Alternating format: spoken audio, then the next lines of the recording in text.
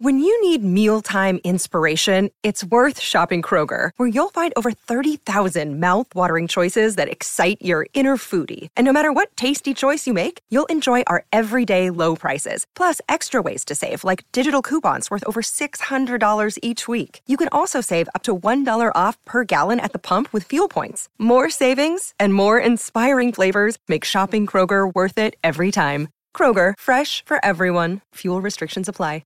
With threats to our nation waiting around every corner, adaptability is more important than ever. When conditions change without notice, quick strategic thinking is crucial. And with obstacles consistently impending, determination is essential in overcoming them. It's this willingness, decisiveness, and resilience that sets Marines apart. With our fighting spirit, we don't just fight battles, we win them. Marines are the constant our nation counts on to fight the unknown. And through adaptable problem solving, we do just that. Learn more at marines.com.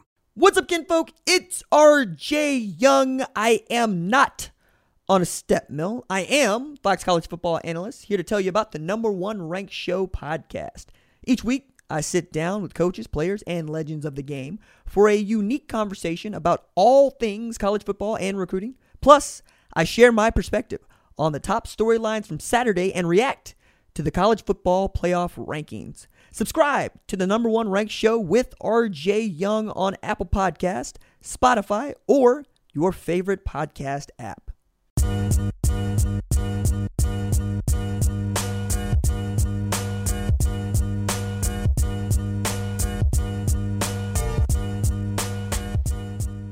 All right, welcome into the program. I'm Joel Klatt. This is Breaking the Huddle, a very special live edition of Breaking the Huddle with the man of the hour in college football. Lincoln Riley joins us live on set, new head coach for USC. Okay, I say that. You see all these graphics. Has it sunk in yet? I know we're a day after your press conference, but it's still got to be a little bit jarring for you just to see your picture up there with the SC logo. How do you feel? It hasn't quite sunk in yet. It's still a little surreal, but very tough decision to leave Oklahoma, obviously, a place I have tremendous love for.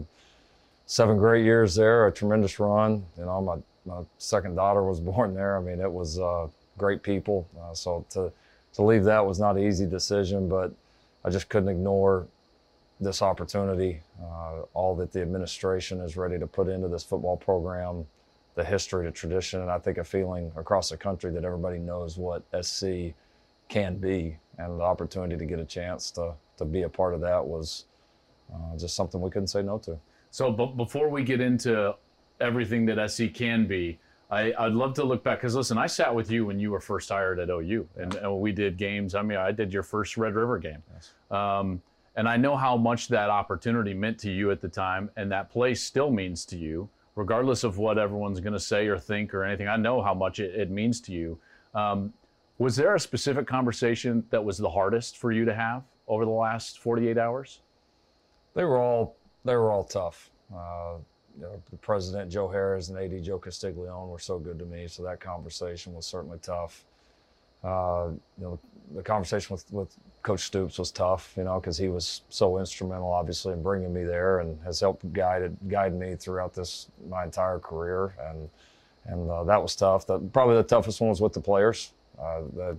We've been on an unbelievable run with those guys. I love those guys. They have given everything to that program and were so good to me. So none of that was easy. It was the toughest part about this because there wasn't something wrong with OU. There wasn't anything that they didn't do. They were phenomenal to us. It was just the right time in our lives for a new opportunity. I know some people will understand it. I know some people won't, but I have a genuine love for that place. And I mean, I want it to be the second best program in the country. I will root for them and forever be a part of them and linked to them, and I'm proud of that.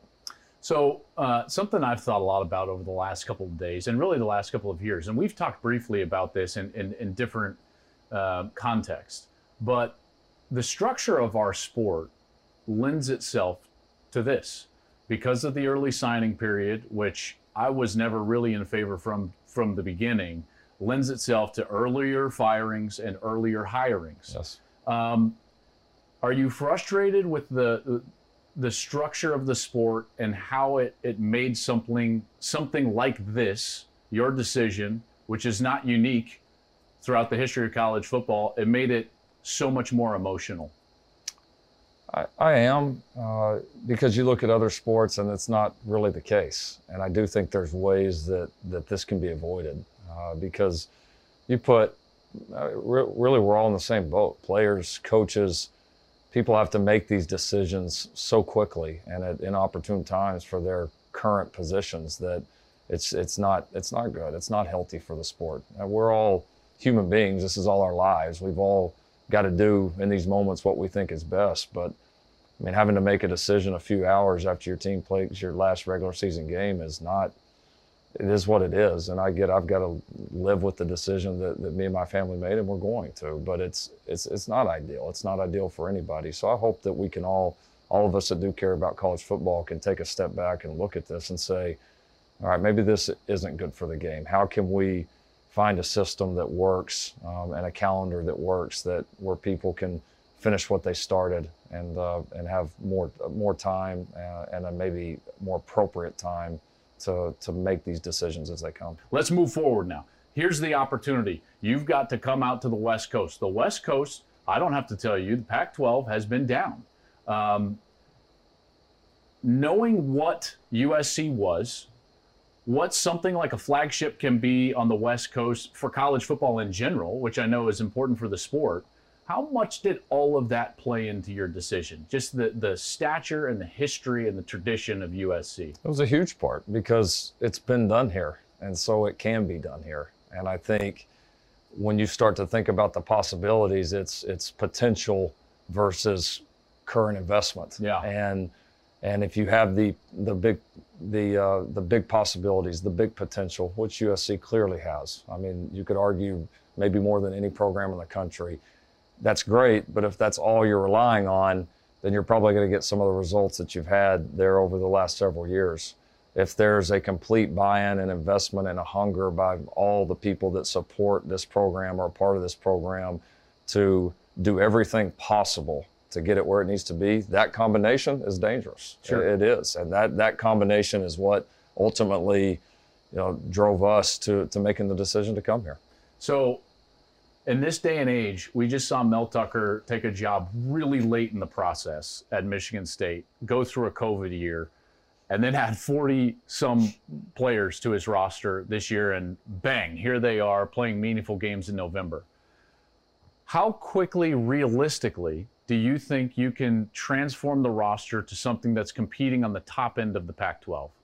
I think it can happen quickly. I do. That's my confidence in this place and the staff that we're bringing in. And I think a lot of these recruits and potential players out there, future players at SC, are going to see what me and my family saw. They're going to see the potential, and everybody knows the logo, everybody knows the history, but they're going to see the current investment, and they're going to see that USC is going all in on this football program. And I think when they see that and they start to see the vision of what this can be, I think we're going to have a lot of people that want to come play ball here. And I think the staff has a track record of success of being able to compete consistently at a high level. And I think it's going to be a great combination. Can't wait to get started. We're going to take a quick break. Much more with Lincoln Riley when we come back. Stay right there. Okay, you've mentioned future players in a lot of interviews, and that's the lifeblood of college football is recruiting. You do not succeed without players. Even Coach Stoops talked about it, in your exit about Yes. OU being about the players. I know you would agree with that. I agree with that. 100%. I had to play some of those guys. Trust me. I know what that's all about. So when you look at what has happened in college football, I look at it from 30,000 foot, view. And we've talked about this a little bit. You look at all of the guys from the Pac-12 footprint that are not just playing elsewhere, but dominating throughout college football. C.J. Stroud and Chris Olave at Ohio State. They've also got the two recruits, Emeka Ibuka, the wide receiver, and J.T. Tuimoloau. You've got Bryce Young at Alabama. Rattler was from Arizona. You've got Bijan Robinson was from Arizona. DJ Uiagalelei. This footprint has been ravaged by the other parts of the country. How important is it that you start building a little bit of a fence and you keep those people at arm's length, which is what Pete was able to do in the early 2000s? It's critical. And I think the thing for us is, we can't expect these guys to come here just because it's SC. Being SC is a starting point, but again, they need to see the progress. They need to see what we saw, what caused us to want to come out here, the investment and the belief and the hunger to get this program to back where it rightfully should be. It's a process to get that done. I think a lot of that falls on the staff. A lot of that falls on the people that support this program to continue to invest and continue to push. And these guys are going to see that. And again, that's why this decision was so right for us. We felt that, and these future guys are going to feel it as well. I know you've talked about the investment in the program, and that's certainly apparent. How much of this decision had to do with that recruiting base, though, knowing that you're a car ride from a top recruiting class in the country? It's huge, huge. I think the respect for the talent out here, the respect for the way these guys are coached and developed out here, and there's a comfort level recruiting out here. We've always had success recruiting in this area, recruiting on the West Coast. I love the kids that not only recruiting them, but the kids we've been able to bring into our programs and develop. And we've had a high success rate with not only signing them, but them becoming very successful and doing very well. So it feels very comfortable. You got an amazing experience at OU, and Bob hired you from East Carolina, and then 2 years later, bright-eyed and bushy-tailed, you're the head coach for the Sooners. But I do know as a competitor, because we're all competitors. I'm a competitor. Even in my industry, you want to establish yourself and build something. Was there any part of this that you wanted to go and build something that was yours, and not something that you were continuing? No, there wasn't. Because there's, these jobs, there's challenges in every single job. Yep. And there was challenges at OU and would have continued to be challenges at OU. I think for me, it was so much more about what this place could be and the excitement level of that. I took over OU at a phenomenal time. Bob Stoops, one of the greatest coaches in history, helped me get that job. He helped me to prepare for that job. I couldn't have taken over a better situation, especially for a first-time head coach. I give him all the credit in the world for that, and it was great for me. The flip side of that is the very first year you were expected to win every game, and so there's always give and take. You almost did it that year. We almost did, and so no, I just think that would be an egotistical way to look at it. Sure. That there was going to be challenges no matter where I coached. This was just the right challenge at the right time, and it felt right. It did. And as much as I love OU and always will, this was the right timing for us. I heard you and saw you with Scott Van Pelt last night, and you told him the first conversation was Sunday morning that you had with USC. I think, I'll be honest, I think a lot of people are like, no, that there's no way that it happened that late in the process. The whirlwind of what happened from Bedlam to that moment, is that a blur for you now in hindsight? It is because it didn't feel real, and I honestly never saw myself leaving OU. I mean, I really we've didn't. had a lot of conversations about that, and I can attest to that. You've told me countless times about NFL jobs and so on. That was the first conversation, Sunday, probably, 11 o'clock that morning, somewhere in there, was the first conversation that I've ever had with anybody else from another football team as long as I've been at OU. I've never, some great opportunities from time to time came up, but I never had any desire to even explore it. But I did with this one. I did, and as much as I almost didn't want to, I couldn't ignore how I was feeling and the true intrigue I had. And like I said, once we had the conversation, it came together so quickly, probably faster than, again, like we talked about, probably faster than ideally I would have liked it to. But I'm thankful for how the leadership at OU handled it. They were gracious and no surprise, but they were phenomenal. And then the opportunity to tell my guys there, which was, it sucked. It was terrible. But to have the chance to do that, I'll forever be thankful for. Tough moment in that room? Yeah, what can you say? It's you got so many people there that you love, and then you tell them you're going to another school, the players were great. I got a chance to speak with a lot of them after. I think the players there know me well enough to know that I do care about them, and I wouldn't take this if I didn't feel like it was the right opportunity for me and my family. So, no, it was tough, but there's a lot of long-standing relationships there, and I'm glad I got to do it in person. I'm very thankful for that. All right, what can we expect? What does the Lincoln Riley team at USC and the Coliseum look like? I mean, I've covered you a lot, so I feel like I have a decent idea of what your identity will be. Is that what you're going to be putting in Blueprint here? That's the plan. I mean, I think they're certainly going to have to adapt to the players, the roster that we have here. But we've had a lot of success in what we do, and we believe in that. We'll continue to adapt. We'll continue to develop and move as the game does. But I mean, I think it's rebuilding a roster. I think it's bringing in a great staff. I think it's going to work and putting together a team that this entire LA area, all the Trojan family can be very proud of. And being in that stadium yesterday, being in the Coliseum, doing the press conference, you kind of look down there and imagine, I haven't been there on a Saturday night. I haven't been there when that place is full and is electric. And so we've got to do our part to create that. But it's going to be a great journey. Well, the one difference is that you better create some electricity or they won't come. That's right. Well, we'll get that part handled. I tell you what, I appreciate you sitting down. I know that you're going to be out and about recruiting and building that roster, building that staff. I appreciate you for coming in and good luck, man. Thank you. All the pressure in the world now. Hey, I'm used to it. You got it. Thanks. All right, bud. Appreciate it.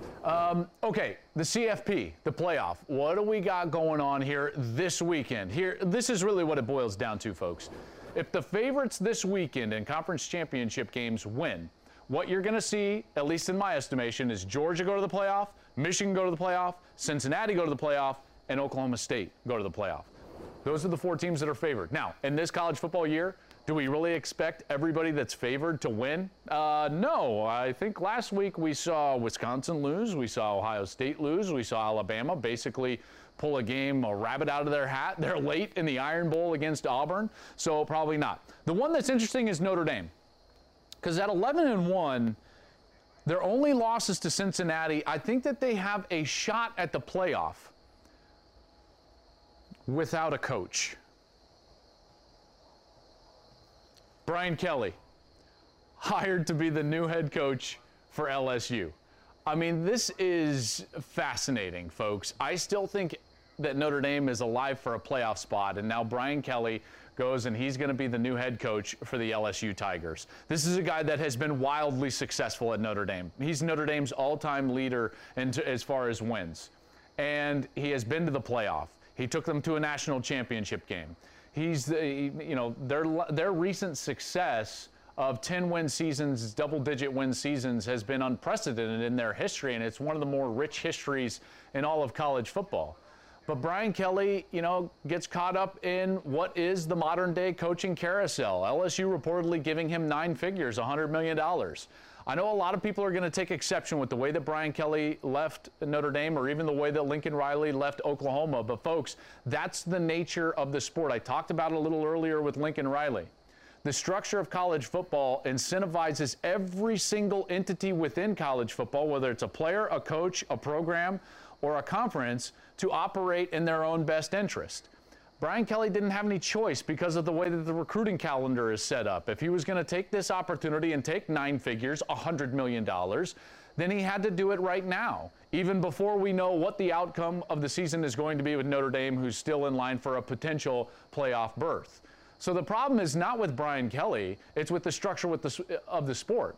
I don't think that the problem is with Lincoln Riley, it's with the structure of the sport. We need to change the calendar in college football. I will be arguing that in the offseason. This is a calendar that can help protect players and protect coaches from things like we've seen in the last couple of days. So Brian Kelly heads to LSU, Lincoln Riley heads to USC, Notre Dame's still alive in the playoff, Oklahoma State still alive in the playoff, and it should be a wild and fantastic week of conference championship games. It's going to be an awesome game in Indianapolis. Big Ten championship game coming up on Saturday night. Gus Ginny and I are going to be there. Big noon kickoff is going to be there Saturday, 8 p.m. Eastern on Fox. First Big Ten championship that does not involve either Ohio State or Wisconsin since 2015. A lot of new blood, even in the CFP discussion, and as well here in the Big Ten. Iowa has won 5 of the last 7 against Michigan. Both of these teams are seeking their first Big Ten title since they actually shared. They were co-champs in 2004. But folks, when you talk about this game on the field, you have to start with, and maybe even finish with, number 97 for Michigan, Aiden Hutchinson. Okay, so last week they were facing the best passing offense in college football in Ohio State, so his impact was going to be felt, and it was. 3 sacks last week against Ohio State. That matched a career high. 6 sacks in the last 3 games, as you can see, and he leads the Big Ten with 13 sacks. That's a single-season record for Michigan. And what he's doing in big moments for a team that has Big Ten aspirations and college football playoff aspirations, I really believe that Aiden Hutchinson is not only going to get some love for the Heisman Trophy, but depending on what happens this weekend, Aiden Hutchinson can and maybe should win the Heisman Trophy. So a wild year in college football where we got new blood all over the place, right? In the conference championship games, we got Pitt and Wake Forest in the ACC. We got Oklahoma State with a chance at the college football playoff. This year has been phenomenal. Last weekend was incredible in rivalry weekend. All those scenes, whether it was at the Big House or in the Iron Bowl or in Bedlam, that was phenomenal Americana, folks, and I love it. And in a year like that, don't you think we also need new blood in the Heisman Trophy? I do, and I think we should have 2 defenders, Will Anderson and Aiden Hutchinson, that both go to New York. The winner this weekend is going to play a huge part in where we go as far as who wins that trophy on Saturday. Michigan and Iowa on Saturday night, folks. Michigan win, and you're going to the college football playoff.